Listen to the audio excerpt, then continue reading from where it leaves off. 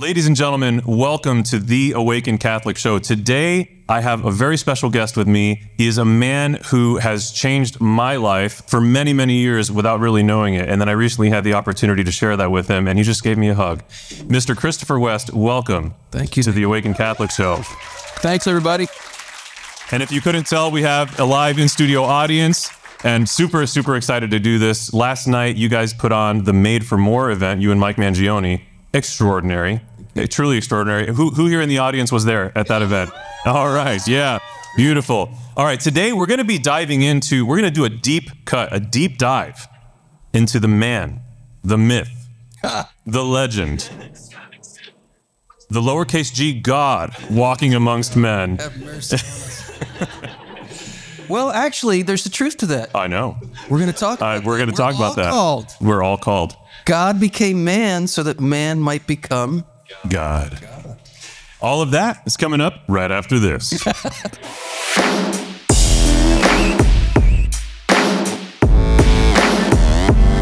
and gentlemen, welcome back to the Awakened Catholic Show. I am your host, Nick De La Torre, and this is not your grandmother's Catholic talk show, unless she's a really, really cool grandmother. I am so blessed today to be joined by my brother in the Lord, Christopher West, a man who is just doing such amazing and important things for the kingdom in the world today. But before we get into that conversation, I just want to tell you about the sponsors of today's episode. First and foremost, and very gloriously and lovingly, Casa Bella Cleaning Services. If you are in the Northwest Ohio area, then you want to check out Casa Bella Cleaning Services for your commercial or residential or post-construction cleaning needs. They are amazing, and they support Awakened Catholic because we are Catholic. And that is why they support us, which is a beautiful, beautiful thing. And so all of this today is made possible by them. Additionally, if you want to look on the outside as holy as you're trying to be on the inside, check out CatholicMerch.store. The proceeds from CatholicMerch.store support 100% of the proceeds, support the mission of Awakened Catholic. Very generous of them. Ignore the fact that it is our merch store.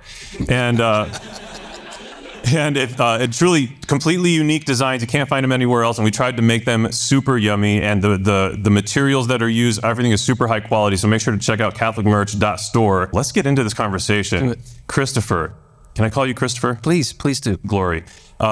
So you are someone who has written about, spoken about, taught about the theology of the body.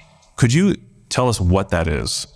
Theology of the Body is the working title that John Paul II gave to a collection of 129 Wednesday audience addresses that he delivered between September of 1979 and November of 1984. And it is perhaps one of the most, if not the most, in-depth, comprehensive biblical studies on why God made us male and female. And why are the two called to become one flesh? What does that mean? And basically, John Paul II is saying to the sexual revolution, you want to talk about sex? Well, okay, let's talk about it. But let's not stop at the surface. Let's be bold enough, courageous enough to press into what Scripture calls the great mystery of the two becoming one flesh. And the words that Paul uses in Greek have a great ring to them. The mega mysterion. Sex, meaning first our creation is male and female, right? Have you not read that in the beginning God made them male and female? That's what sex is, right? Yeah. First of all, it's an identity. It's who we are, male and female. He created them. Secondly, it's a call to Holy Communion, right? The two become one flesh. This is a mega mystery. Do we understand? I don't get it.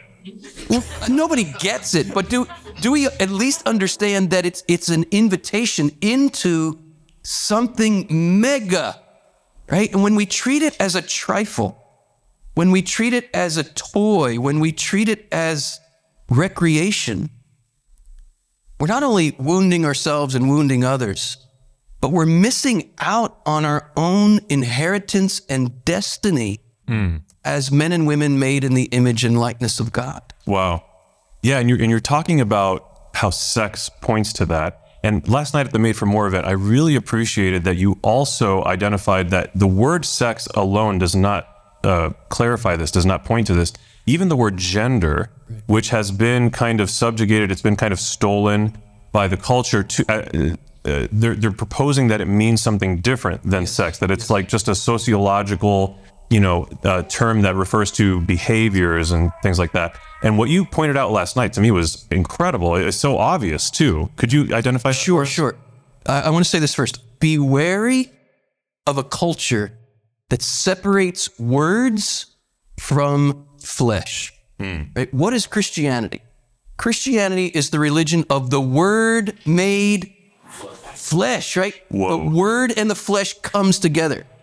And St. John says in his first letter, how do we test the spirits, right? There's the Holy Spirit and then there's unholy spirits. How do we know the difference?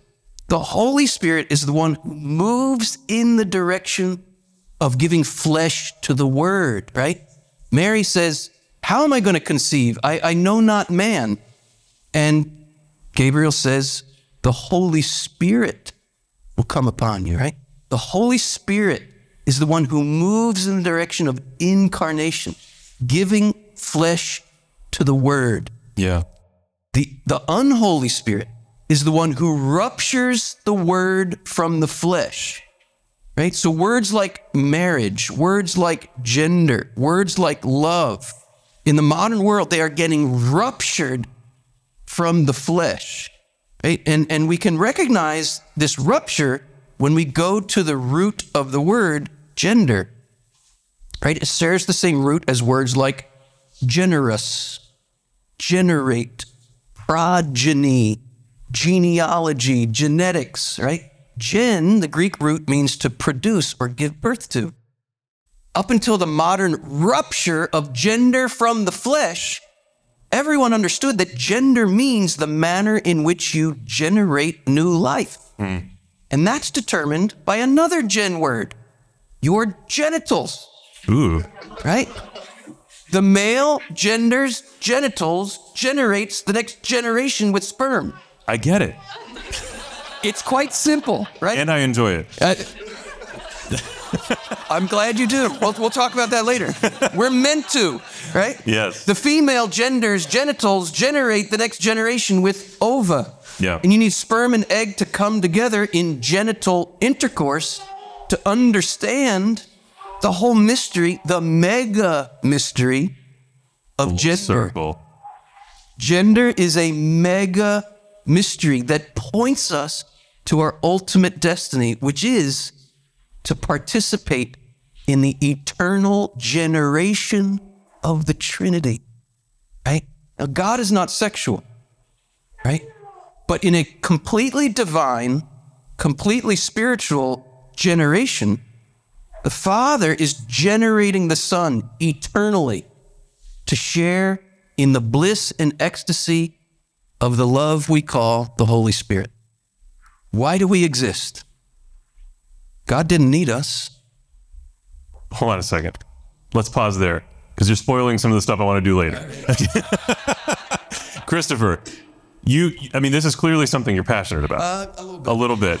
Okay. Why?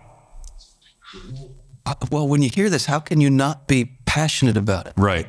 I'm passionate about it because I was wounded, deeply, terribly wounded by the counterfeit version of the story.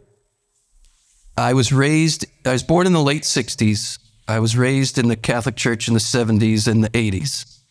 And the message that was kind of hovering in the air about this passion and yearning I had for life, for joy, for happiness, for love,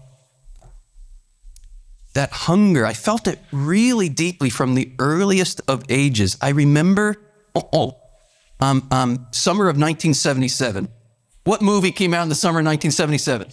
Thank you very much. Star Wars. I was the perfect age. I was just about to turn 8 years old. I'm sitting in the theater, and I'll never forget it. Goes dark. And I'm like, It's true. That is the reaction that it evokes. And it's like, where's this going to take me? Where did it already take me? What the hell's happening to me right now? And it's just yellow text on a screen. Yeah. It wasn't the yellow text. It was the music. Yeah. That music, that trumpet blast, like that was a call. That was I'm taking you on a journey. We're going on an adventure. And I'm like, I'm in, let's do it. Yeah. But that trumpet blast, that like that was evoking in me a deep yearning for the adventure of life. And when I was growing up in the Catholic Church, like nobody connected the dots for me. Amen. Between that yearning to go on that adventure and what I was learning in religion class. Yes. Which I could summarize with one word: boring. Yeah. I've likened it to, in my experience of it, it was basically the equivalent of world history class. Or you're learning information about things that allegedly happened. I wasn't there. Yeah. Right? And it's when it's delivered in that way, it's actually just like the opening credits of Star Wars and the without the music. Scrolling without the music. Without the music. That's exactly. Yep.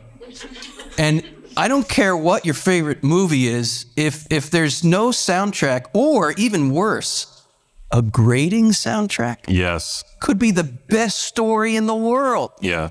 If there's a grating soundtrack, you're going to walk out of the theater. And not only is religion class or catechesis or whatever without that music of the love and the truths of God, the Trinity, the theology of the body, when it's without that, it isn't just like the class. You can draw that correlation to a lot of things, like sex. Yes. Right? The society is offering us like you when you draw that comparison between Hugh Hefner, what he did, and what JP2 did, it's very similar to this, where society's like, look at these scrolling credits, isn't it super cool? But it's void of the music that makes it so powerful. It's void of the music that makes it beautiful. Yeah. And then JP2 is like, wait a second, unmute the TV. And then you're like, wow. You're putting your finger right on it. What I learned from John Paul II's Theology of the Body is I learned the authentic soundtrack of Christianity. And the authentic soundtrack, drum roll please. The authentic soundtrack is the Song of Songs. Yes. It's the greatest song ever written, and it's smack dab in the middle of your Bible. And what is it? It is stunningly bold, erotic love poetry. Yes. And the saints have written more commentaries on this bold, erotic love poetry than any other book in the Bible. My wife loves it when I tell her that her breasts are like towers with warriors and archers, and it really gets her going. That's actually how I've made all 4 of my kids. And that's a good one. That's a good one. I'm so sorry, Alina. She's dying back there. Yeah. It wouldn't quite go over if you told your wife like her nose was like the Tower of Lebanon. Yeah. So JP2 recognizes some of the metaphors are lost on us in the modern world, right? But if you enter into that rich metaphor of the Song of Songs, you discover this profound joy taken in being male and female and in the call of the two to become one flesh. Yes. And the reason the saints go to this more than any other book in the Bible is because it gives them a language to describe their own interior experience of encountering God. Right? And this is the main analogy. It's the main image from the beginning to the end of the Bible. The Bible uses marriage and that intimate union of man and woman more than any other image in all of Scripture to help us understand something of the union that we're called to eternally. Yeah. Right? And here, let's look at the word. The biblical word for that intimate union is knowledge, right? Adam knew his wife. I love knowledge. You should love knowledge. Adam knew his wife, and she conceived. Now check this out. Christ describes eternal life with the very same word. This is eternal life, that you would know the living God and Jesus Christ whom he has sent.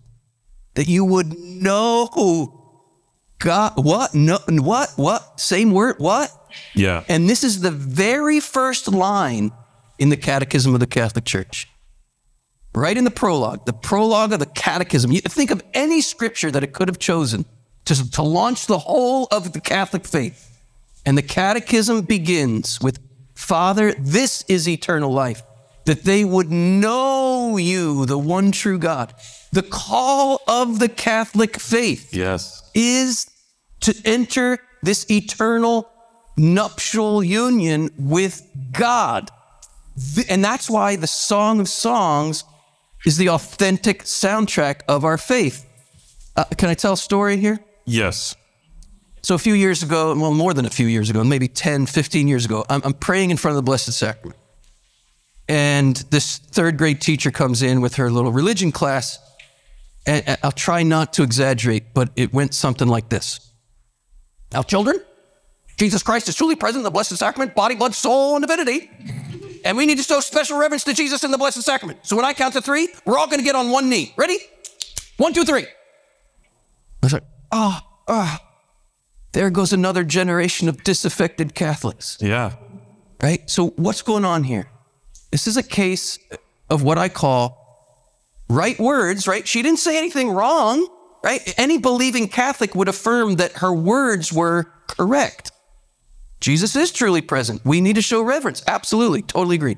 But this is a case of right words, wrong music, right? And what affects the human heart more? The words or the melody, right? When Christianity is set to the wrong music, we scorn it. Right?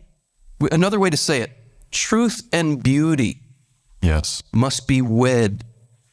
When truth and beauty get ruptured, we scorn the truth and we porn the beauty. This is the world we live in right now. Yeah. The theology of the body in my life was the bringing together of truth and beauty. And now you're singing. Now you're singing the Song of Songs. And all of the rules of the dance now make sense, right? If any dance instructor, we could put it this way, any dance instructor knows there's a time and a place to say, okay, put your foot here, don't put your foot there, right? Move like this, don't move like that. But if that's all you learned of the dance was the rules and nobody ever turned on the music, well, then your dance is cold and mechanical. And awkward. Yes. And you won't even feel it when you step out of the dance because you don't hear the music. All you're going to hear is your teacher saying, don't do that. And you're like, why? Because I said so.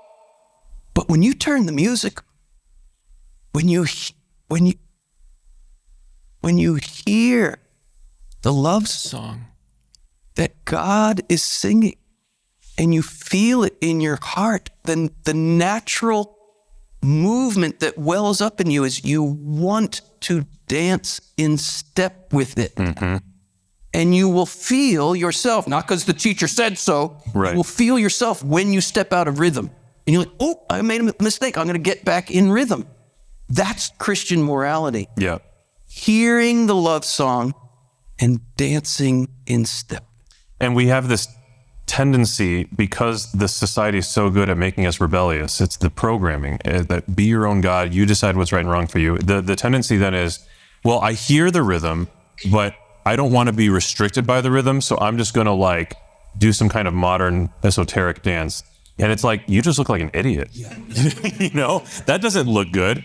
And I'll put it this way too. There's so many angles to this analogy, but when you are dancing in step with it and other people don't hear the music and they see you, to them you look like an idiot. Right. Right? Have you heard this expression? Those who hear not the music think the dancer's mad. Right? I remember, I don't know, on one of our wedding anniversaries, Wendy and I were watching our video from our reception. and everybody's dancing to the music, and somebody called me in the kitchen, so I put it on mute, and I said, yeah, what do you want? And I looked back, and it was still on mute, and everybody's doing this. Looked like total idiots, right? Yeah. But you turn the music on, it makes sense. Yeah. And so I always say to my students, whoa, whoa, listen to the music. Yeah. You got to tune in to this love song. And if you hear that music, what do I mean? Like hear the music. It's everywhere in creation. If you have eyes to see and ears to hear, God is singing a love song. What is a bird song? It's a mating call. Yeah. What are the crickets chirping about? It's a mating call. Why do flowers smell so good, and why are they so beautiful? And what is a flower anyway? Flower is one of nature's most beautiful reproductive organs. Yeah. Right? Everything beautiful in creation is about life-givingness. Right? It's about fertility. It's about being fruitful and multiplying, right? What is all of this fertility in creation saying to us? It's saying God is life-giving love. Yes. But what can we do that the birds and the bees and the flowers and the trees can't do? We can have sex. Well, they can too. Oh, that's true. Sorry. I just get really excited about it. So At least most living things can. But yes. What is different? What's the difference between hamsters going at it and a husband and a wife becoming one flesh? Right? There's some profound difference. And it comes down to this word, freedom. Right? The hamsters are doing this unwittingly. Right? They're just responding to instinct. What do we have that the animals don't have? We have free will, which means we can freely enter into this love song. Freedom is the prerequisite of love, right? And there's this push in the modern world to equate human beings and animals. We are animals in a sense, but we're more than animals. And when we forget the more, we reduce ourselves to the level of animals. And I'm reminded of a song, 15 years ago, a song by a band called The Bloodhound Gang. Oh my Remember this band? Yeah. Do you remember this song? You and me, baby, ain't nothing but mammals. So let's do it like they do on the Discovery Channel. Do it again now. Sorry. Yeah, see, that is the epitome of this reduction, right? That we ain't nothing but mammals. Let's do it like they do it on the Discovery Channel. Okay. This whole push in the modern world to equate human beings and animals, you can't raise animals to the level of human beings, but you can reduce human beings to the level of animals. And the reason we want to reduce ourselves here is so we can justify behaving like animals. Because to behave like a real human being sexually, we have to look at where inside the furniture has gotten all rearranged in a messed up. It's like the couches are pushed over, the desks on the floor. There's no pictures on the wall. Like the furniture inside has gotten all messed up. Like there's been like this tornado that's come through our homes and just wrecked it. And we're in ruins. Scripture uses that very image. We're in ruins. John Paul II says that the true meaning of sexuality in the fallen world is in ruins. But Christ comes into those ruins to rebuild us, to restore us, to reclaim us. And so one of the great gifts I discovered, the greatest gift I discovered in John Paul's teaching, is this call not to the repression of sexuality, to the redemption of sexuality. Oh, amen. That's beautiful. And that actually, in my prayer time, the Lord has been leading me a lot to Hosea. Even when I end up trying to start reading something else, he's just like, no, Nick, stay in Hosea. And some stuff has been standing out to me lately, right along the lines of what you're saying, about how explicitly it seems as though the Lord is in Hosea illustrating for us, I don't care how crappy you are. I don't care what muck you find yourself in. I want to marry you. Amen. I want to betroth you to me forever. And then he says, prophet says, and you will know the Lord. Yes. And It's interesting. Oh, the Lord, you will know. Yeah. Lord. Woo! I agree. So one of the other shows here at Awaken is called The Men's Show. And there was one of the episodes where I brought up, just super in passing, assuming everyone in the group agreed with me, which the whole premise of the show is we have disagreements on purpose. But that sounds like fun. Oh, it is. It's fantastic. But anyways, I just mentioned in passing, how amazing like the theology of the body is, and the ultimate wedding feast of the Lamb and all this stuff. And some of the guys were like, well, that works for some people. And I was like, what do you mean it works for some people? Yeah. Like, this is the faith. And they're like, well, no, that isn't literally the faith. That's like a nice way of thinking about things. And I'm like, what the hell are you talking about? It's literally all over Scripture. This is our faith. This is the faith. And in Hosea, we have here, he says, therefore behold, and to me, this is pointing to, when it says her, it's talking about the church, okay? That's all of us. Therefore behold, I will allure her and bring her into the wilderness and speak tenderly to her. And there I will give her vineyards and make the valley of Achor and door of hope. And there she shall answer as in the days of her youth. And in that day, says the Lord, you will call me my husband. And I will make for you a covenant on that day with the beasts of the field, the birds of the air, and the creeping things of the ground. And I will abolish the bow and the sword and war from the land. It's pointing to the end of the world when all suffering is finished, all conflict is finished. And notice how all of creation is invited to this. Yeah. And then it says, and I will make you lie down in safety, and I will espouse you forever. I will espouse you in righteousness and in justice, in steadfast love and in mercy. I will espouse you in faithfulness, and you shall know the Lord. And the sentence that comes before the I will espouse you, I will make you lie down in safety. That left out to me. I've heard that 100 times. You know what? When sometimes it leads. Yeah. That is exactly the line that I was like, whoa. Yeah. Whoa. I will make you lie down in safety. There is nothing more vulnerable. Yes. Than the posture of the bride before the bridegroom, lying down and opening. Yes. And the enemy attacks us right here. Yes. Right? It goes right back to Genesis. Why did the enemy approach the woman? We have to read the symbols here. Woman here, John Paul II says, is the representative and the model of the whole human race. Exactly. Because to be human means to open to receive divine love, conceive divine love, and bear it forth. That's the theology of a woman's body. But the serpent, the lie of the serpent, is it is not safe to be in that open posture. Yes. And here's the antidote to it.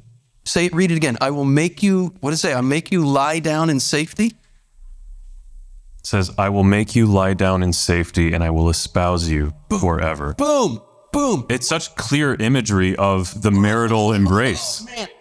And that he's saying, let my perfect love cast out your fear. Mm-hmm. Right? That's to be, if we got to put it this way. If Satan is right about the character of God, that he's a domineering tyrant who wants to enslave you, right? If the enemy's right about that, Eve was right to close herself to God. Because we can't open to tyranny. We can't open to being dominated and controlled and manipulated. Forget it. I'm closing. Fascinating. If you look at the Hebrew words for male and female in Genesis, male, the word is zakar, Z-A-K-A-R. Guys, when I count to 3, all the men are going to say that word. Zakar. Ready? 1, 2, 3. Zakar. Right? There's a happy homonym in the Hebrew language here that we miss entirely in English. Zakar also means to remember. And the Hebrew word for female is nekeva. So on the count of 3, ladies, you will say, I won't. Nekeva, nekeva. 1, 2, 3. Nekeva. 1, 2, 3. Guys, 1, 2, 3, Zakar. Zakar. So the happy homonym In Hebrew for nekeva is it also means to open.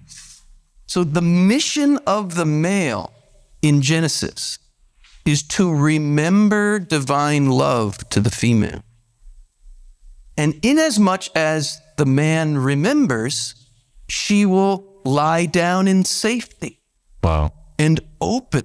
That's the deepest desire of her heart, to open to perfect love. Yeah. To receive perfect love, to conceive that love and bear it forth. That's the theology of her body. So what's the original sin? JP2 says, to correct hundreds of years of misunderstanding here, it's not the sin just of the woman, and it's not the sin just of Adam, it's the sin of the couple. Because original sin is an attack against male and female identity. So if the identity of the male is to remember, what's his sin? He forgets. And if the identity of the woman is to open, what's her sin? To close. But inasmuch as the man forgets, she has to close to protect her own dignity and value, right? I will allow you to lie down in safety. Yeah. Because I will never forget you. I will always remember my love for you. What does Christ say to those 12 men gathered in the upper room? Do this in remembrance. Do what?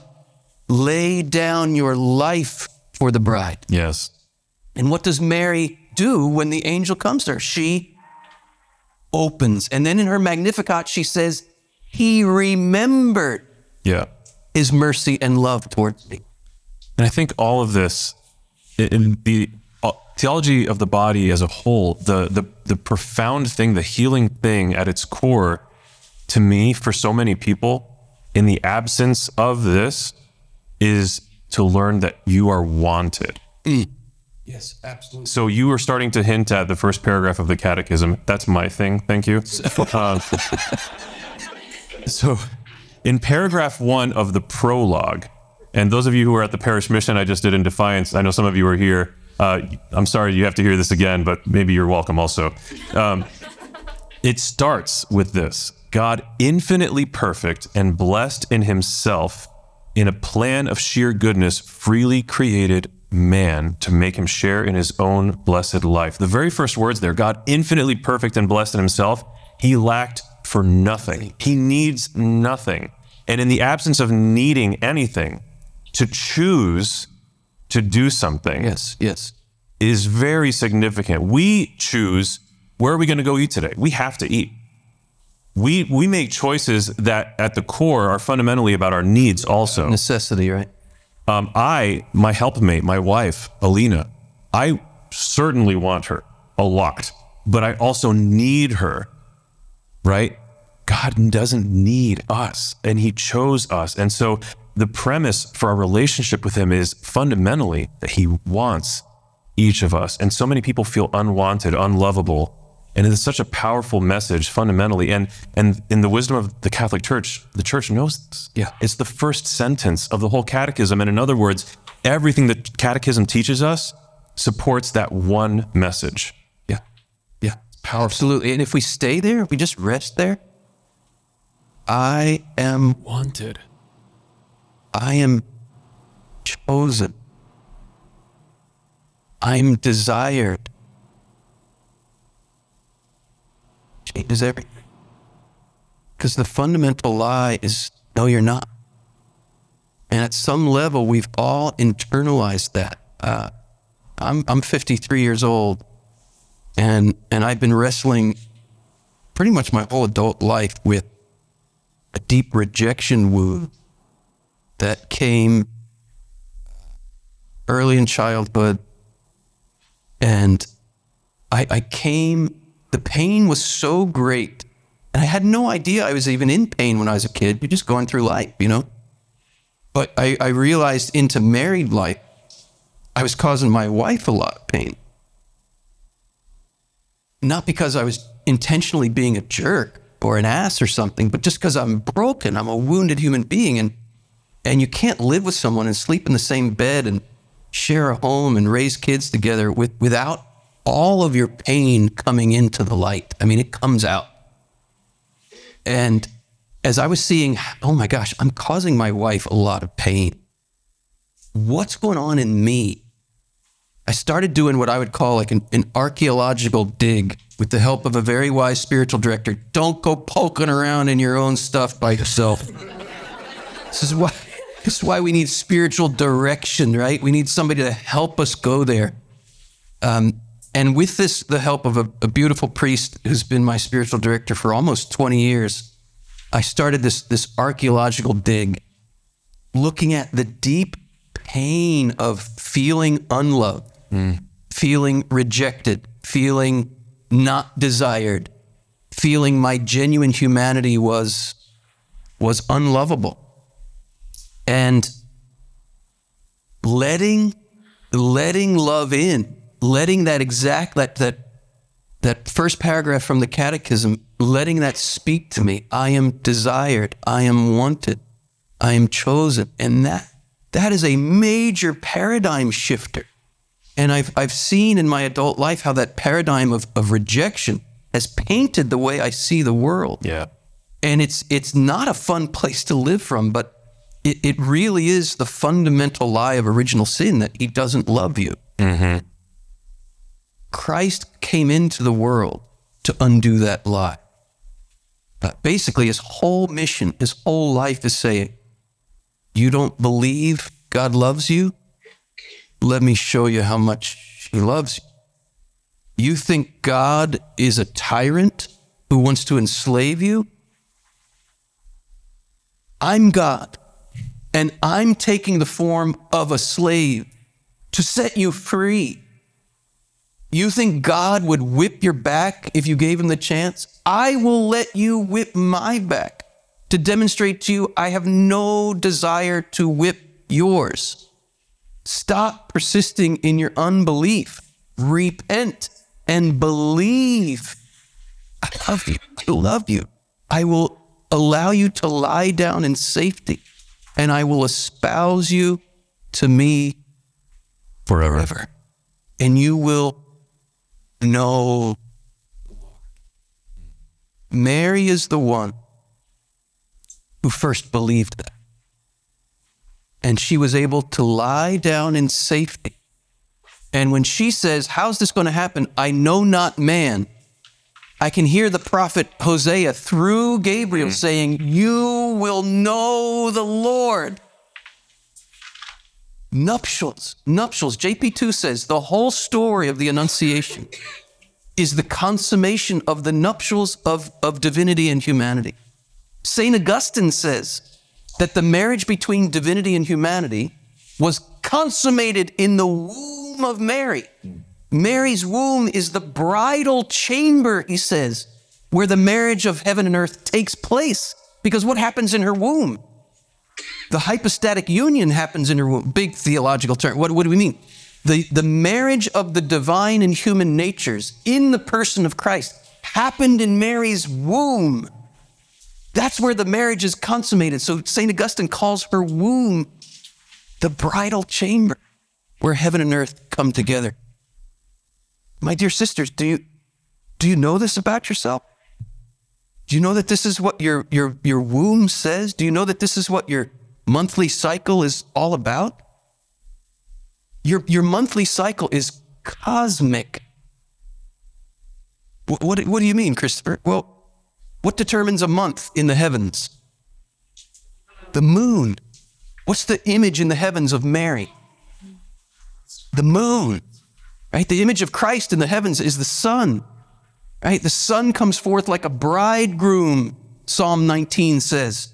Mary's the moon. Why? Because she reflects the light of the sun. Your cycle, your fertility is connected to the moon. What does that mean? I have no idea.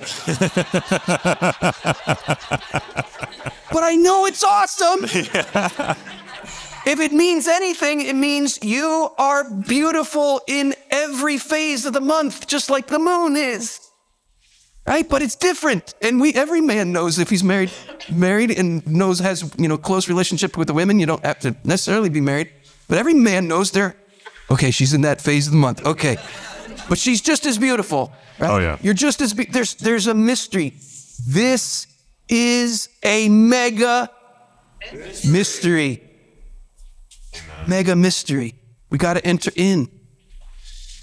Wow. That's a lot. And it's beautiful. It's, in the true sense of the words, it's awesome. It inspires awe. God is such a poet. All of that is so poetic. It's mystical poetry. It's mystical. All right, I'm going to make myself a little vulnerable here. You and I prayed earlier just to be sensitive to the movements of the Spirit. Yes. And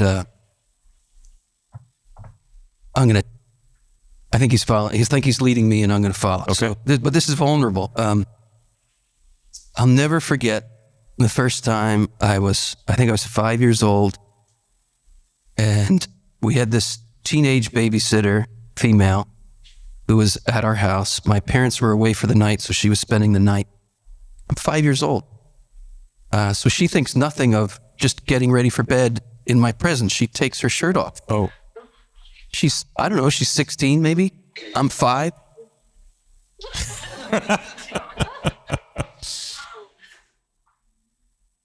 Yeah. Mesmerized. Absolutely mesmerized by the beauty of what I was beholding.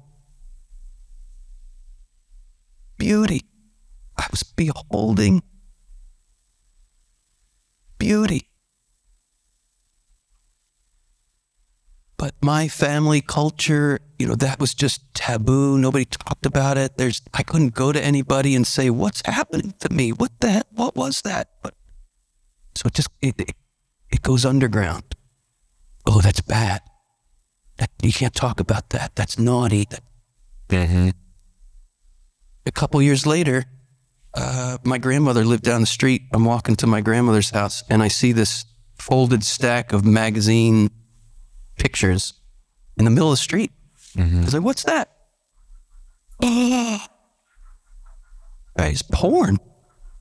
But it was naked people. And I hid those pictures under a rock, and I walked to my grandmother's house lots of times. Not to see my grandmother. She thought you loved her so much. But there was no context in which to talk about this stuff. Yeah. And I call that the hunger gets awakened. Nobody talks about it. You feel the starvation. You're like, I'm so hungry that it's feeding something in my soul. I mean, come on. Yeah. Look, I saw the 16-year-old girl's breasts. What are breasts designed by God to do? To feed. To feed. There's a hunger there. There's a deep ache there to be fed. What is the fundamental hunger that every infant feels the moment he or she is born? It's a hunger for the breast. I've seen these videos on YouTube that are astonishing, where in more primitive cultures, the practice is when the baby's born, they just place the baby right on the mother's womb. And I kid you not, that infant, a newborn infant, knows how to find the breast. Wow. And they allow the baby, it's like a ritual in some of these cultures, that the baby is placed on the womb and he slowly shimmies up. That's amazing. To find the breast and latches on. You're watching it. How does he know? That image of that newborn baby finding the breast, it's the exact same adventure that I wanted to go on when I saw Star Wars. It's the adventure to find that which will satisfy the hunger. Yeah. Right? That and that when the mother gives her breast to that newborn infant, it's a theology lesson. It's a theology lesson. It's theology of the body. right? And what is she teaching her child? She's teaching her child, it's okay that you're hungry, and it's okay that you can't feed yourself. Because I am here. Something bigger than you loves you and will feed you. When we don't believe that, when we don't believe that anyone's coming for us to feed that hunger, then we will take satisfaction into our own hands. Right? And this is a symbol of original sin right here. Yeah. I'm not saying it's sinful for kids to suck their thumbs. No, I'm not going to let my baby do it anymore. It's not what I'm saying. I'm saying it's a symbol of original sin because original sin is taking satisfaction into our own hands. We don't believe anybody's coming to satisfy my hunger, so I have to satisfy the hunger myself. Yes. One of my mentors, dear friend, he died in 2014. He was a personal friend of St. John Paul II. His name was Monsignor Lorenzo Albacete. And he says, all temptation comes down to one temptation. It's the temptation to believe that the satisfaction of the deepest desires of my heart is totally up to me. Nobody's coming. I got to take satisfaction in my own hand. Yeah. And there is a semblance of satisfaction in sucking your thumb because you're activating that sucking reflex, right? But are you going to get any milk out of that? Nothing. Be weird if you did. Be weird if you did. You're not going to get any real satisfaction out of it. You're not going to get any real nourishment, or to quote from the prophet Nacho Libre, you're not going to get any nutrients, right? Oh. Somebody like that. I'm so glad. Yeah. It's the best. I love. Oh my gosh. No, but the point here, it's a serious point. That fundamental hunger we feel the moment we're born for the breast. It's a theology lesson. The breast has been so profaned in our pornographic culture, we don't even know what it's for anymore. And in our world, we're calling good evil and evil good here. Why? In what sense? Well, a breastfeeding mother at a Target will be ushered out, or she'll be said, go to the restroom, or cover that up. But what happens when you walk through the checkout line at Target? You're bombarded with what I call cleavage aisle, right? All these magazines that are pornifying the breast, and we say that's okay, but the God-given purpose of the breast is not okay in a Target. This is a problem. We're calling good evil and evil good, right? What is the function of the breast? The purpose of the breast is to transform blood into food. If that's not ringing some Eucharistic bells, It's incredible. it's called theology of the Breast. Yes, I mean, yeah. I was going to say theology of the body, but you're not wrong. Just don't say theology of the booby. That's to be a little too... It's theology of the body, right? It is actually good to laugh about these things too, right? There's something lighthearted that we should be lighthearted about this, not in a crass way. Yeah. But in a way that honors the joyfulness, right? Yes. There's something, we should be light on our feet. Yes. It is serious. We're talking serious stuff, but we should be light on our feet and we should have a sense of humor about it. I agree. In a healthy way. I agree. I think that we, in our desire for holiness and right relationship with God, we can maintain an overly pious approach to our concept of who Christ was. I like to think, not that this is scripturally based, but I like to think our Lord and Savior Jesus Christ, blessed be his name, sitting around the campfire with his apostles. I hope I know where you're going. I like to think he's making cracking fart jokes. Yes. He might have even done some your mom jokes. I don't know. As far as I'm concerned, they were having a blast for 3 years. Brother, I'm totally with you. That's my Jesus. That's the one he was in the flesh, right? And everything about his flesh was holy. Yes. And he was totally at ease. He was light on his feet. I mean, I don't understand why God made farts. Probably so he could enjoy the jokes while he was here. No, seriously. There's no doubt in my mind that God has a sense of humor because he invented farts. Mm-hmm.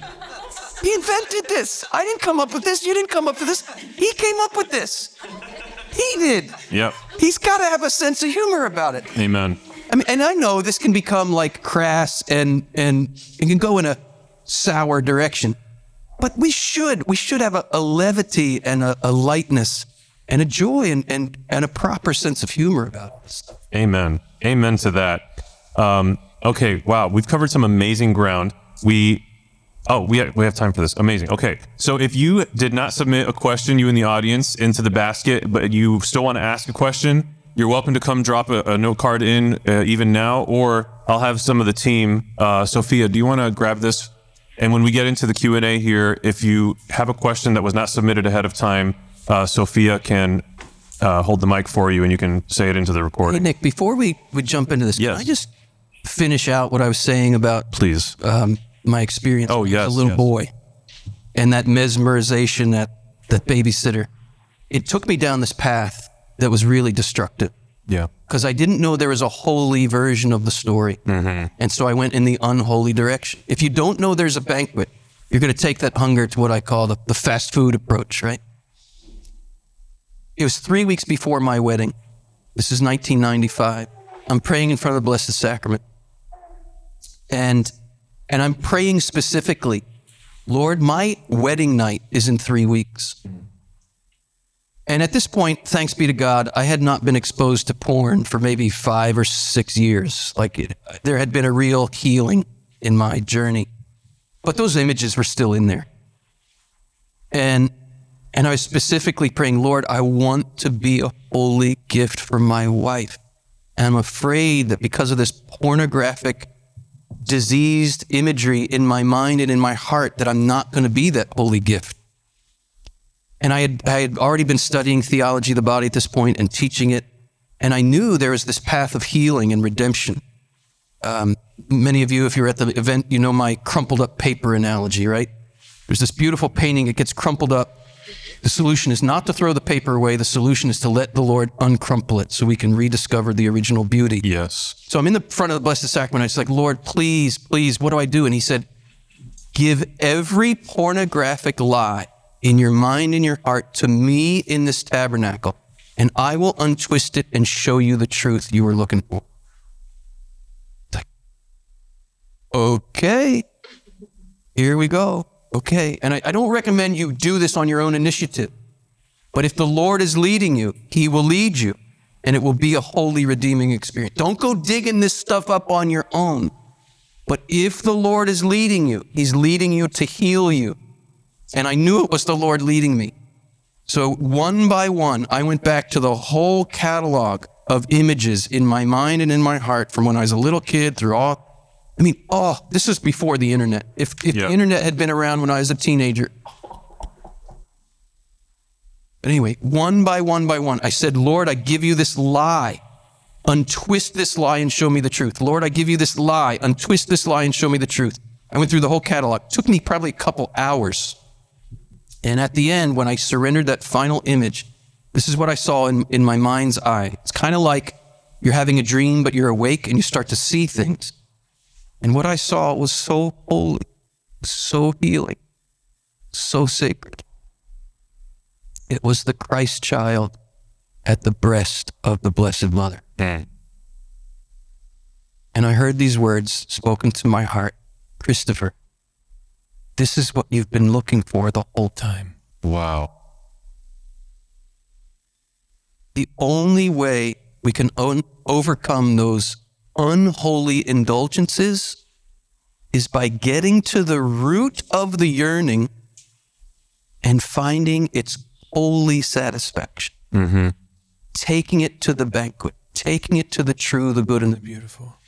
The only way to overcome evil is with good. The only way to overcome what is unholy is with the holy. That image of the Christ child at the Blessed Mother's breast is so holy, so sacred. Blessed is the womb that bore him. Blessed are the breasts from which he nursed. That's the redemption of all those diseased images and ideas. Wow. Yeah.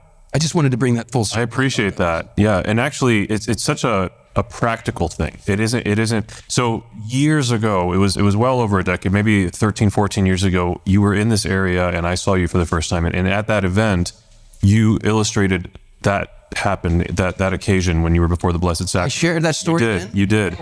And, I have been someone in my life that has like suffered severe addiction to pornography. And that was something that I like immediately after, because that night I had been pretty obstinately anti-Catholic for some time at that point. And I like became radically Catholic that night. And so I went to a Blessed Sacrament, the St. Aloysius here in town. And I did that. Like I went there that night. I don't remember if it was that night, but it was like in that time. Yeah. And it was powerful. Like I didn't have an image at the end of it or anything, but like it was really healing, even just to say to God, like, this is yours now, because you can do something with this. I can't. And ever since, when certain thoughts or images might creep in or something, it's like, no, straight to him. And that's an amazing power that we have if we choose it. Like Adam and Eve in the garden, Adam had been given dominion over all of the created world, the earth, the garden. And that included the serpent. Yes. And he didn't exercise that dominion. All he had to say was, get the frick out of here. You have no place here. Amen. And so when those thoughts come in, it's like, I execute that authority. It's like, no. Amen. No, not in here. You're not welcome here. So it's a very practical thing. You have to, especially earlier on as you're building that virtue, as you're flexing, building those muscles, you have to be really deliberate about like forcing yourself not to entertain those things. But as over time, as that virtue grows, it becomes a lot easier. This is one of the most important principles of Catholic theology. If you let this sink in, it'll change the way you see the whole universe. Yeah. The devil does not have his own clay. Yeah. All he can do is take God's clay, and God looked at everything he made and said, behold, it is very good. All sin can do, all the enemy can do is take that good clay and twist it up. Redemption is not throwing away the twisted clay. Redemption is untwisting the twisted clay to reclaim the true, the good, and the beautiful. That's the journey we're on. Amen. I love it. Okay. Man, it's interesting. There were a few things I had prepared that we were going to do. We normally do the Catholic Weird Stuff segment, but Holy Spirit is doing his thing. I want to do the Catholic Weird Stuff segment. All right. I'm not in a hurry. Are you All right. in a hurry? I don't even know what the Catholic Weird Stuff segment is, but I want to do it. All right. I'm getting a no from my beloved, but Christopher West says yes. So Ethan, hit it. I don't know. I don't know. Why do they do the things that they do? Let's learn some Catholic weird stuff. It's super weird. Ladies and gentlemen, welcome to the Catholic Weird Stuff segment. Today, I'm a little concerned that you said no to your wife, though. I mean, look at that. But let's be real. It's Christopher West. No, I think you should defer out of reverence for Christ to your wife. That's what I... Can I get a yes from you? We'll do it fast. The topic for today's Catholic Weird Stuff segment is a weird word for us Western Christians, us Catholics, Roman Catholics specifically. We don't use it enough, I think, for a couple of reasons that I'll explain. Divinization. Divinization, it's a weird word. It sounds a bit like divination, which it is not, but sounds like it and could be one of the reasons we avoid using it to not create confusion. It also becomes easily dangerous to misunderstand and misuse this concept, verging into something that is akin to Mormonism or New Age movement. And that is the idea that we become, with a lowercase g, gods. This is a Roman Catholic teaching. It's a biblical teaching. We are called, St. Peter says, first Pope, he says, we are called to participate in the divine nature. Mm-hmm. The key word is participate. Yes. Right? We are not divine by nature. But what God is by nature, we are meant to be by grace. Right? God is not by nature human.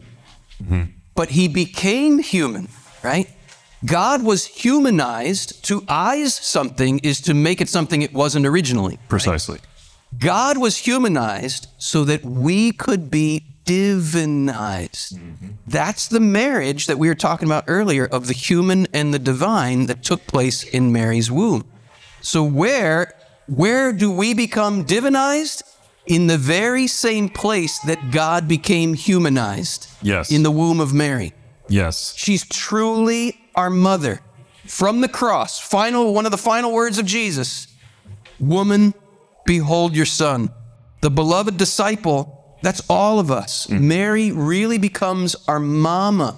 We are regenerated through the womb of the church in baptism. Yes. That's where we become participants in the divine nature. Amen. Beautifully put.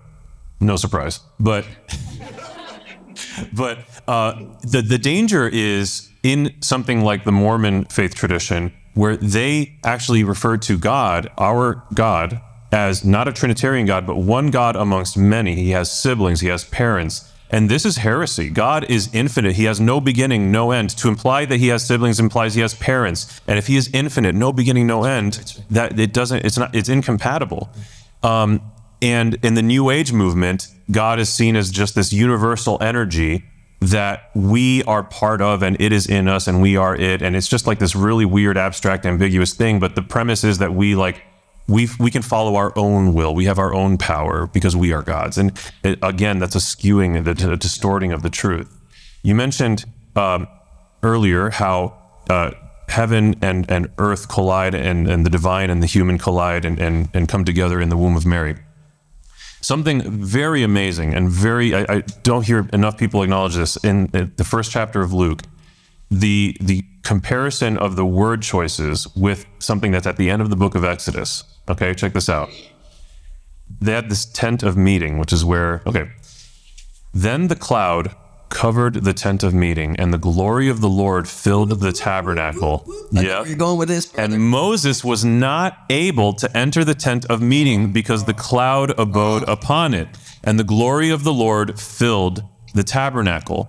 Now, the amazing thing is in the Gospel of Luke, the glory of the Lord comes down and overshadows, it overcomes Mary and fills the tabernacle of her womb. Now, where Moses literally was incapable of entering the tent of meeting because he would have died, Mary becomes the tent of meeting, becomes the tabernacle, and we do too when we receive the Eucharist. And so this to me is connected to the divinization issue, because what do we have that Moses didn't have? I mean, gosh, he's Moses. We have the sacraments, we have sanctification, we have divinization in a way that they never had access to in the Old Covenant. Right. So we are becoming something and a part of something so much more profound than what any of the prophets of old, the patriarchs, it's amazing. And now we can understand perhaps a little better why Joseph was afraid to bring Mary into his home. Yeah. Right? Moses was afraid. He couldn't enter the mystery. David, when he was bringing the tabernacle, the Ark of the Covenant into Jerusalem, one of his servants reached out to touch the ark without the proper reverence, and he's slain dead. Right? And David's like, whoa, I'm not bringing the ark into my home. He picks some servant. Here, you, Uzziah, you take the ark. See what happens to you. Oh, and you saw what happened in Indiana Jones. Exactly. Oh my gosh. I don't know my face melted off. Disaster. But Uzziah takes the ark into his home, and because his whole family shows proper reverence, they all flourish. So now David understands reverence. Reverence is a gift of the Holy Spirit. David invokes the Holy Spirit. The Holy Spirit falls on him. He brings the ark into his home, and he takes off all his clothes, and he dances this wild dance. Yeah. Listen to the scripture. Joseph, son of David, do not be afraid to bring Mary, your wife, into your home. Son of David is the key here. Joseph, just like David, had to overcome that fear of bringing the ark into his home. Mary's the ark of the new covenant, right? Mm-hmm. The word on stone tablets in the old ark is now the word made flesh in Mary's womb. When Joseph faced that fear and overcame it by the Holy Spirit, imagine Joseph's dance before Mary. If you understand biblical typology, David's dance before the ark is just a little foreshadowing of Joseph's dance before Mary. And I love dancing in front of Alina. Usually it involves some hip thrusting, but anyways, so let's get into some Q&A. He said that, not I. Okay. Wait, well, actually, yes. I know that was a humorous. Oh no, I really do that. But I want to the dance of marital love. It is a dance, and it's a sacred dance. It's the holiest dance that a husband and wife can dance. If they are open to the Holy Spirit, it becomes that sacred dance, right? What are they dancing to? It's the Song of Songs, what we were talking about earlier. Yeah. Amen. Absolutely. The music. It's the music. It's the music. You hear the music, you cannot not dance. Yeah. Well, I'm never gonna watch Star Wars the same way after today. Or the intro scrolling credits. All right. First question. How do we love others who grasp at us? How do we avoid grasping for others? I don't know. Next question.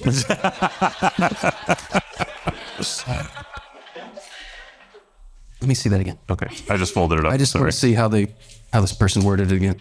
How do we love others who grasp at us? Okay. Another way to ask the same question would be, how do we love those who cause us pain? How do we love those who don't know how to love us? Right? And I like this word grasping in that it captures what the opposite of love is. Right? Original sin is a grasping. We don't believe that God wants to grant us the knowledge of good and evil.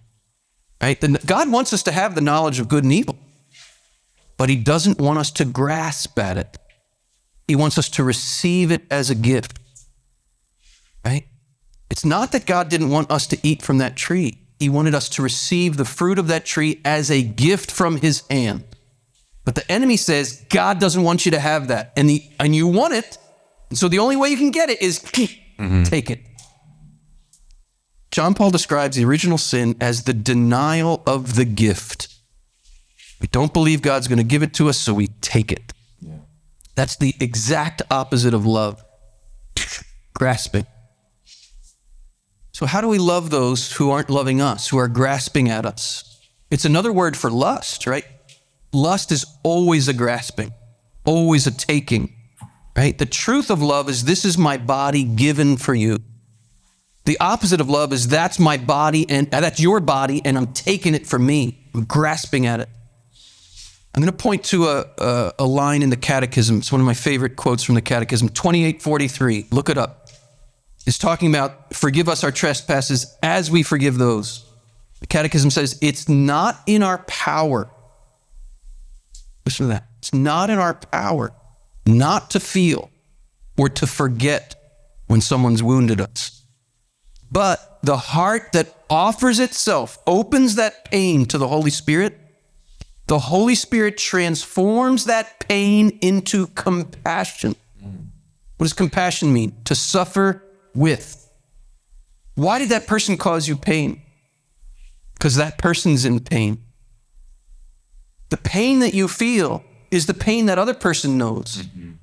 And the Holy Spirit can turn the pain you feel into, you feel that same pain. Now I'm beginning to have compassion for you because I know how much pain you're in because you dumped it on me and I feel it. And then the Catechism goes even further and says, the hurt, the memory of the pain gets transformed into intercession for the person who caused us that pain. Wow.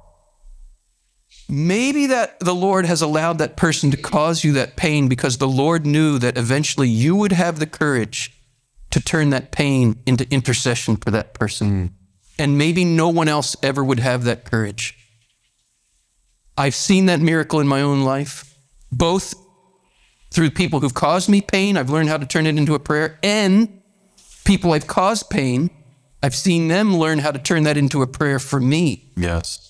It's so healing. It's the only way out. It's the only way really to heal. Yeah, and if we are striving to be like God, right, we have to come to terms with the idea that we cannot see any other person as an enemy. We cannot, and I, I've kind of proposed in a bit of a, it's a little bit inflammatory, the idea that God doesn't hate Satan. Right. He created Satan. He created Lucifer, an angel of light. Yes. And we are to, if God can do that, like our trajectory, our goal should be to love even those who hate us. Even And that those doesn't who mean hurt to us. like them. No. It doesn't have. I heard this once, and I really stayed with me. This woman who had a terribly abusive relationship with her mother. The mother was terribly abusive to her. And she was once asked, "Do you want to see your mother in heaven?" And she said, "Yes, but not a minute sooner." That's a great answer. Yeah, it's real. Yes. Because there are real fractures and real struggles that we have to be real about. Go ahead. Okay. If you had to, I'm going to consolidate this question, but I'm getting at the heart of it. If you had to, in a very abbreviated form, how would you quickly answer? Oh, this is a good one. How would you quickly answer a question about chastity as it relates to homosexuality? Yeah, we are all sexually disoriented. Yeah. I don't even want to single a group out and say, well, you got some particular issues. Yes. No, Yeah. we're all sexually disoriented. Yeah. None of us experience sexual desire as God created it to be. God created sexual desire to be the very power to love in his image and likeness. All of us have inverted rocket engines, is the image I use. We're meant to launch to the stars. All our rocket engines are inverted. I think it's an injustice to single anybody out and say, well, you got that. Right.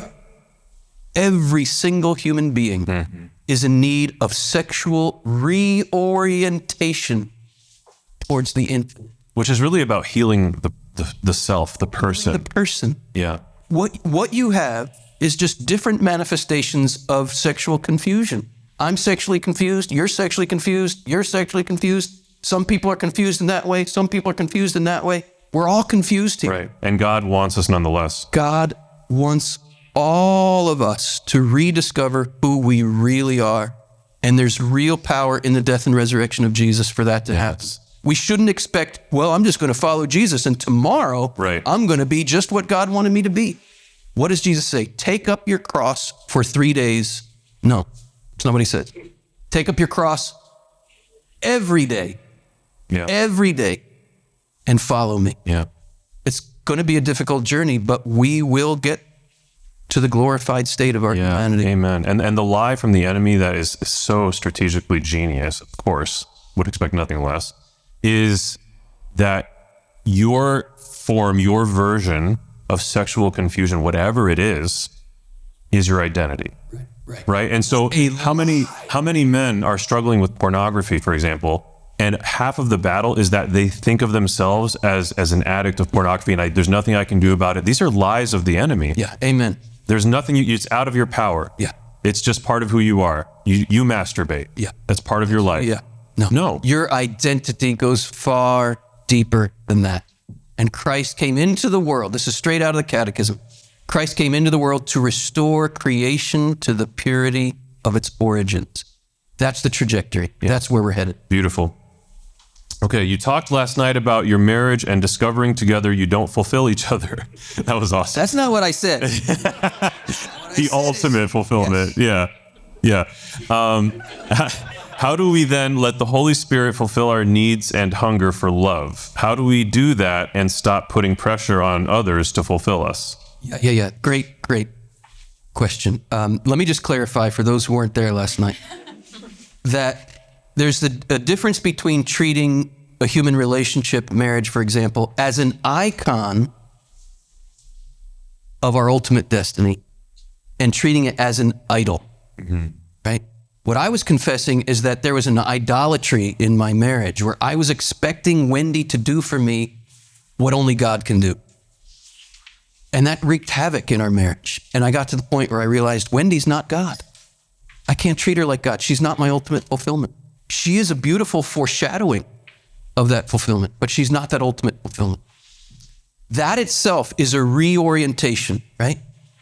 Prayer, the fathers of the church tell us, is nothing other than becoming a longing for God.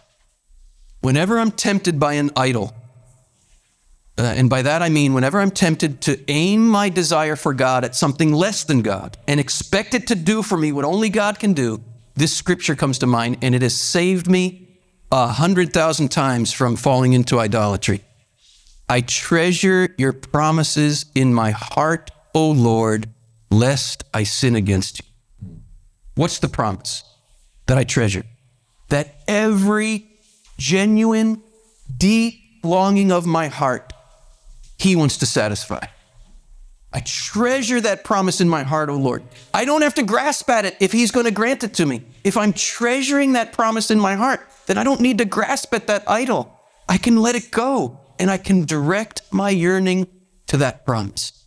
That's how we get saved from our idols, from treating other people as idols, redirecting desire. Never squashing desire, redirecting desire. Beautiful. Beautiful. How do I respond to those who I love and they live openly contrary to the faith in one way or another? The same way Jesus did, with great love, with great compassion, with great understanding. Think of the rich young man. Jesus just told him, hey, you've been following the rules, but there's more, right? I want you to give me everything. And he's like, I can't do it. And he walks the other way. And then one of my favorite lines in the New Testament, it says, Jesus looked at him with scorn and hatred. Which translation was that? Thank you for laughing. No, Jesus looked at him with love. Jesus looked at him with love. The guy's turning his back on Jesus, thinking money and riches are going to satisfy what Jesus knows only he can satisfy. He's walking the exact opposite direction away from his true fulfillment. And Jesus looks at him with love. There's another scene I love in the New Testament when the sinful woman comes rushing into the party at the Pharisee's house and weeps at Jesus' feet. And the Pharisee says, Simon the Pharisee says, if he were a prophet, he would know what kind of woman this is. And the scripture says he's looking right at the woman, but he's talking to Simon. And he says, Simon, do you see this woman? He didn't see her. He didn't really see her heart. Jesus knew that in all of her sinful choices, she was looking for him. He saw her. And now she was learning how to redirect her desire to him. We need to ask for the grace to see other people who are walking the opposite way and see them as Jesus saw. Amen. Beautiful, beautiful. And related to that, you talked a lot about last night the difference between looking at someone and seeing them. So this question is, I'm having a hard time not being physically intimate because I love my boyfriend. Help me understand. I'm reading someone else's question. If you're just listening to the audio version of this show, this isn't my question. I love my boyfriend. Help me understand, if I'm seeing him, how this is still use. Yeah. I would say, I affirm, I'm sure you do love him. Don't look at me when... I feel real uncomfortable with that. I'm sure you do love him. But in all of us, there are wheat and weeds growing together, right? And we have to learn how to distinguish where's the wheat and where's the weeds. I want to affirm, I'm sure you do love him. There's a lot of wheat in your relationship. There's also weeds in your relationship. And we cannot confuse a desire for physical closeness with love itself. If you have not committed to that person, I am yours forever. I will never leave you. I will never forsake you. You are indispensable, irreplaceable, unrepeatable. I see that, I acknowledge it, and I have vowed before God to honor it. If you haven't made that commitment, then what you're doing is not expressing that kind of love. It's expressing something else. Yeah. Doesn't mean there aren't some beautiful aspects even there, because remember, the devil doesn't have his own clay. All he can do is twist that clay. So even in the most twisted sexual behavior, there's still something good in there that got twisted up, right? So there's something good in your relationship there. And you want to say, don't tell me that's all bad, because I love him. There's something good. And I say, yes, you're right. There's something good. But there's also something twisted up. And we're called to more. Let Christ come into that and untwist it. Keep letting it be untwisted.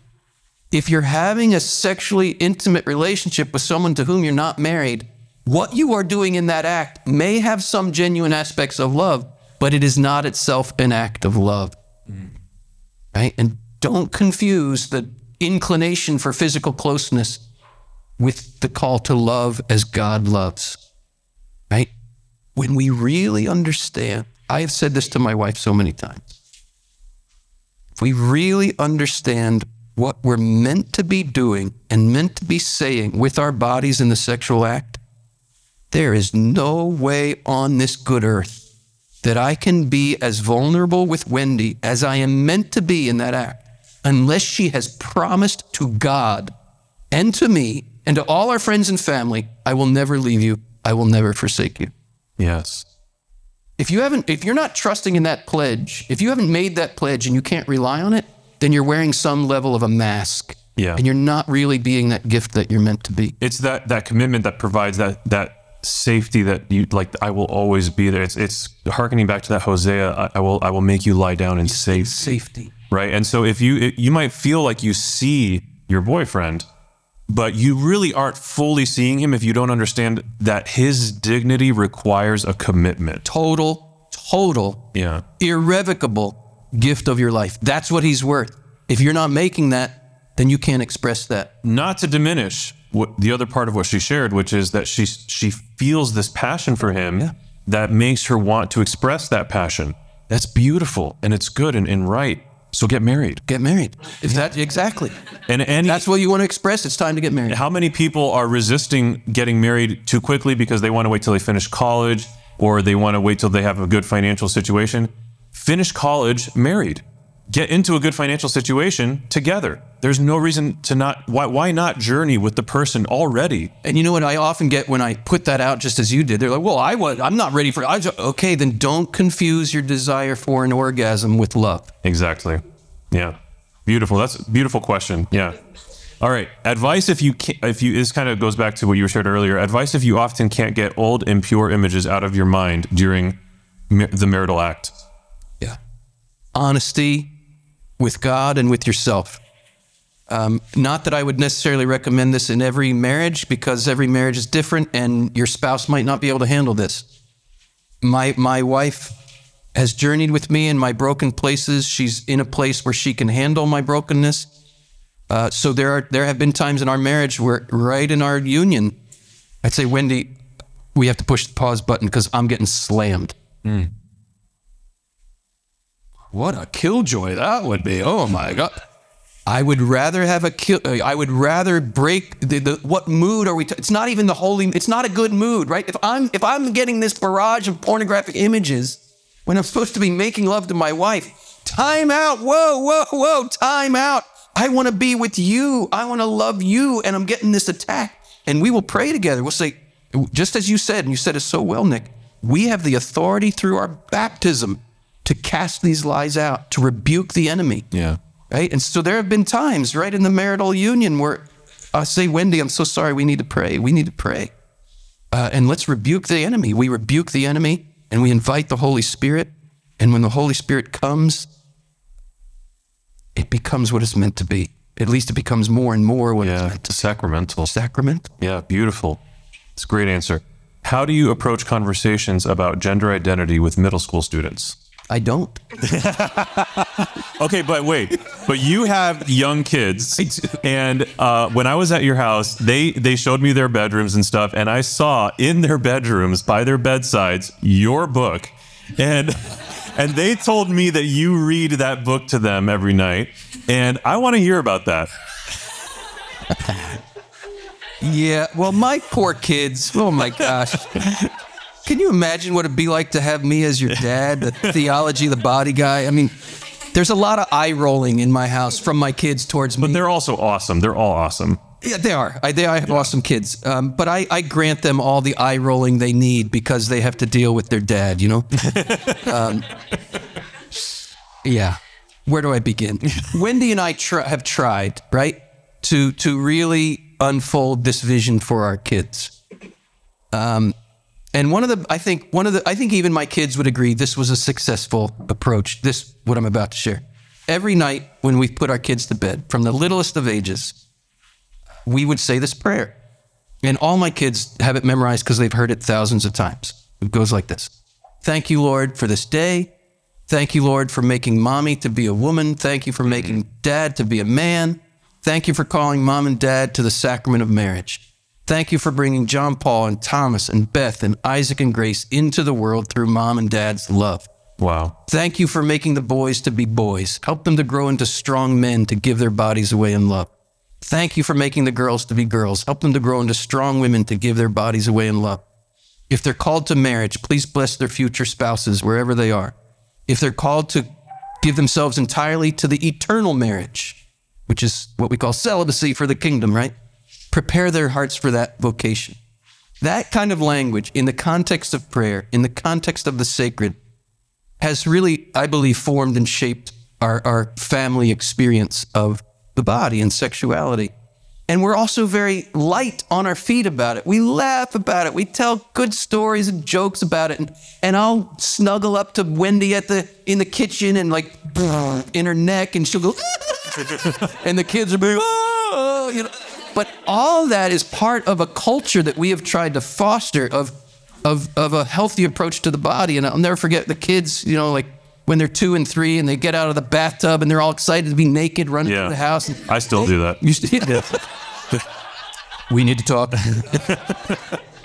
You know, that was a time of celebrating their nakedness. Like, and they knew if they ran to me, if mom had been giving them the bath, they're out of the bath, they're running to find me in the house all naked because they know I'm going to squeeze their hiney cheeks and say, hiney cheeks! I still do that to my 18-year-old kid. There's an age appropriateness here and all that, right? You know, like up to age 3, 4 or something.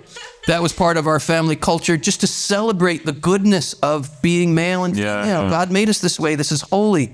And you see your kids fiddling in the bathtub with their genitals. You're like, do you know how holy your body is? Not stop that. That's dirty. No. Do you know how holy your body is? That God gave you that part of your body to be a gift. And if you're called to be a husband and a father like I'm called to be, one day you're going to make a gift of your body to your wife, and that's how children are going to come into the world. So holy. It's not a toy. We don't play with it like a toy. We need to learn how to honor and reverence the holiness of our bodies. That's a culture we've tried to create in our family. I love that. All my kids will also tell me and tell you, and my adult kids are at the stage now where they're looking back at their childhoods. I have kids now in their 20s, and they're like, Dad, that was okay, that was good, that was helpful, but man, that was messed up. That did not help me. And I think I was probably trying to overcorrect. Sure. Because I got almost total silence from my parents. And maybe I said too much to my kids or pushed them, I thought, well, they need to know this and they're going to hear it from me, so here we go. And yeah, my adult kids they need counseling. No, but they're all awesome. And awesome. One of your sons is working for you at the Theology Body Institute, and he's doing great stuff with what he's up to. Like, your kids are great. Thank you. They are beautiful kids, but they all have, we live in a fallen world, man. Yeah. And it is messed up, and you can protect your kids to a certain extent, but you can't, the onslaught is there. Yeah. And there's no immunity, right? Because we're all fallen. But you can hold out what is true, good, and beautiful. Yeah. And if you invite your kids to the banquet, at least they know it exists. I grew up not even knowing the banquet existed. Yeah. Amen. Same. We have 3 minutes for 4 more questions. So we're not going to do that. But I'm sorry if we didn't get to your question, the 4 of you. But if you want to ask Christopher briefly after the event, I guess that's here. yeah. And I'll point out to you guys, my wife and I do a podcast called the Ask Christopher West Show. She's the host. She fields all the questions. I answer with my kind of theological answer. And then anybody listen to the show? Isn't my wife awesome? Yeah. I give the theological answer, and then she's like, but did you notice how what they were really asking was this? And she comes in with this just beautiful humanity, and it rounds it out, the male and the female perspective. We've done over 200 episodes. We've answered over 600 questions. So please just dive in there. I think you'll find it very, very helpful. Yeah, my wife and I have loved it. Okay. I'll listen to it going on jogs and stuff. Like, it's just fantastic. And I love the authenticity of who you guys are also, which comes across in the show. Like, I had only the show as a reference point until I met Wendy, and just what a lovely woman. Like, she's just fantastic. I'll share a secret with you. The reason we only film it every once in a while, because we record in the nude. Oh. That's how we get that intimate feel. Should we have done that? Nah. Okay. Because we're like on camera. I just want this to be the best show possible. No, we do not record in the nude. We do not. But the point there's a point there to my joke. There's a point to my joke that there is a nakedness in our hearts, right? I've learned this from my wife. She is a real lover of persons. And when you are loved, you really can be naked. You can be naked without shame because you know you're seen. Yeah. And the physical nakedness is a joke about, we don't record in the nude, but we really do record with a kind of nakedness of heart. Yes. And that needs to be modeled, right? When we know we're loved, we can lie down in safety. Yes. Yes. So the parish mission I just did last weekend, one of the nights that I do is all about confession. And a lot of people are so resistant to confession. And what I say at that night is, we don't draw enough correlation between our relationship with God and relationship with other humans. And I said, imagine in a marriage, the inability to look each other in the eye and say, I'm sorry. And that's what we're doing with God.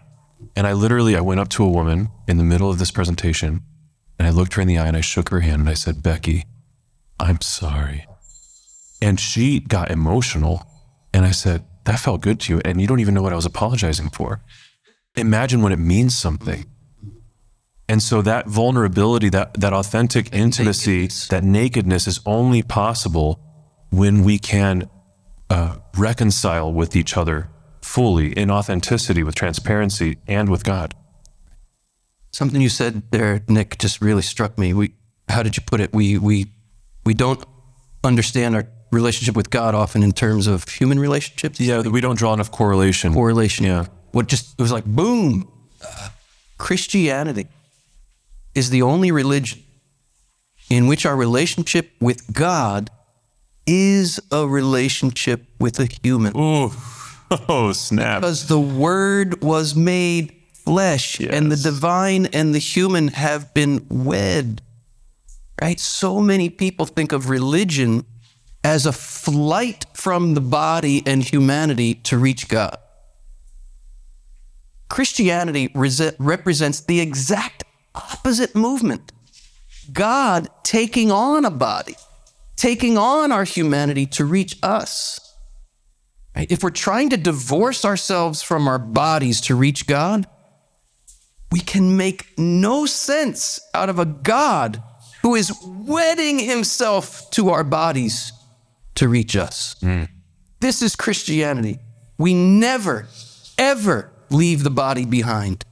Theology of the body is not just the title of a bunch of talks that John Paul II gave on sex and married love.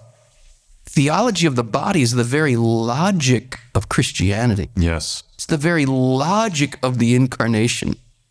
I'll share this and then I'll shut up. GK. Thanks, Ethan, for laughing. Thank you. I love Ethan. Isn't he great? He's a good man. Yeah. He's a good man. He is a good man. We love you, Ethan. What was I saying? I have no idea. G.K. Chesterton. G.K. Chesterton. He says, the very soul of Christianity is a body. Yeah. The very soul of our faith, the source and summit of our faith, is the body of Christ given up for us. This is our faith. And this is the light that reveals the true meaning of our bodies, his body. Wow. Amen. Guys, Christopher West. Thank you.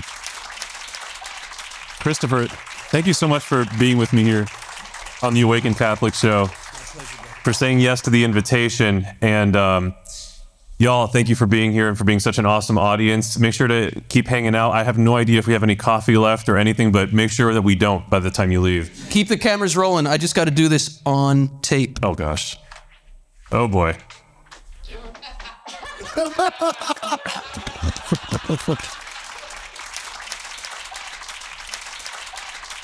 Oh, my goodness.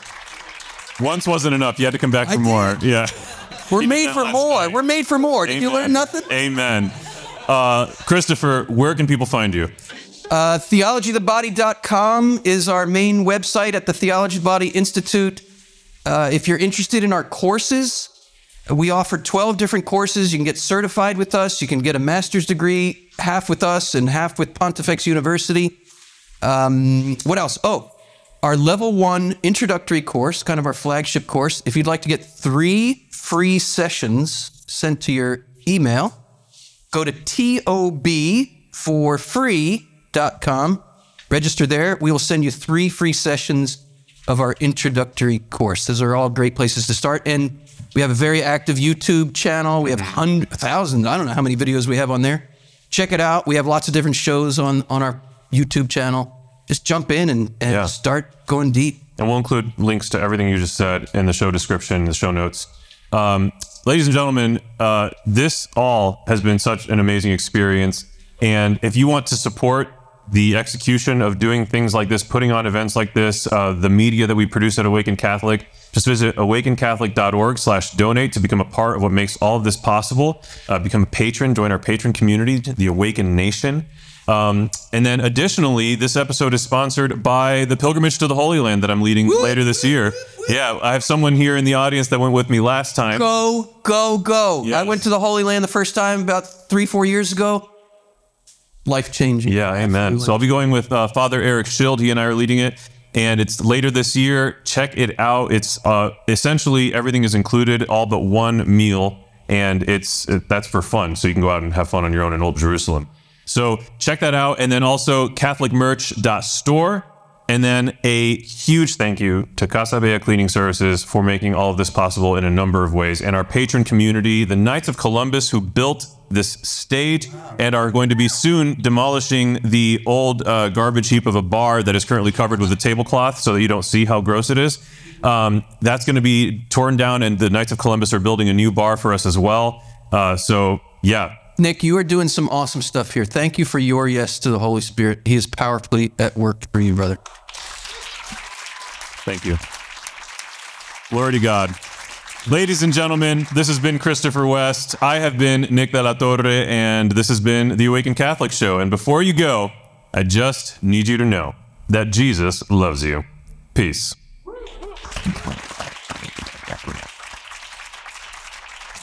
Thanks, brother. Thank you.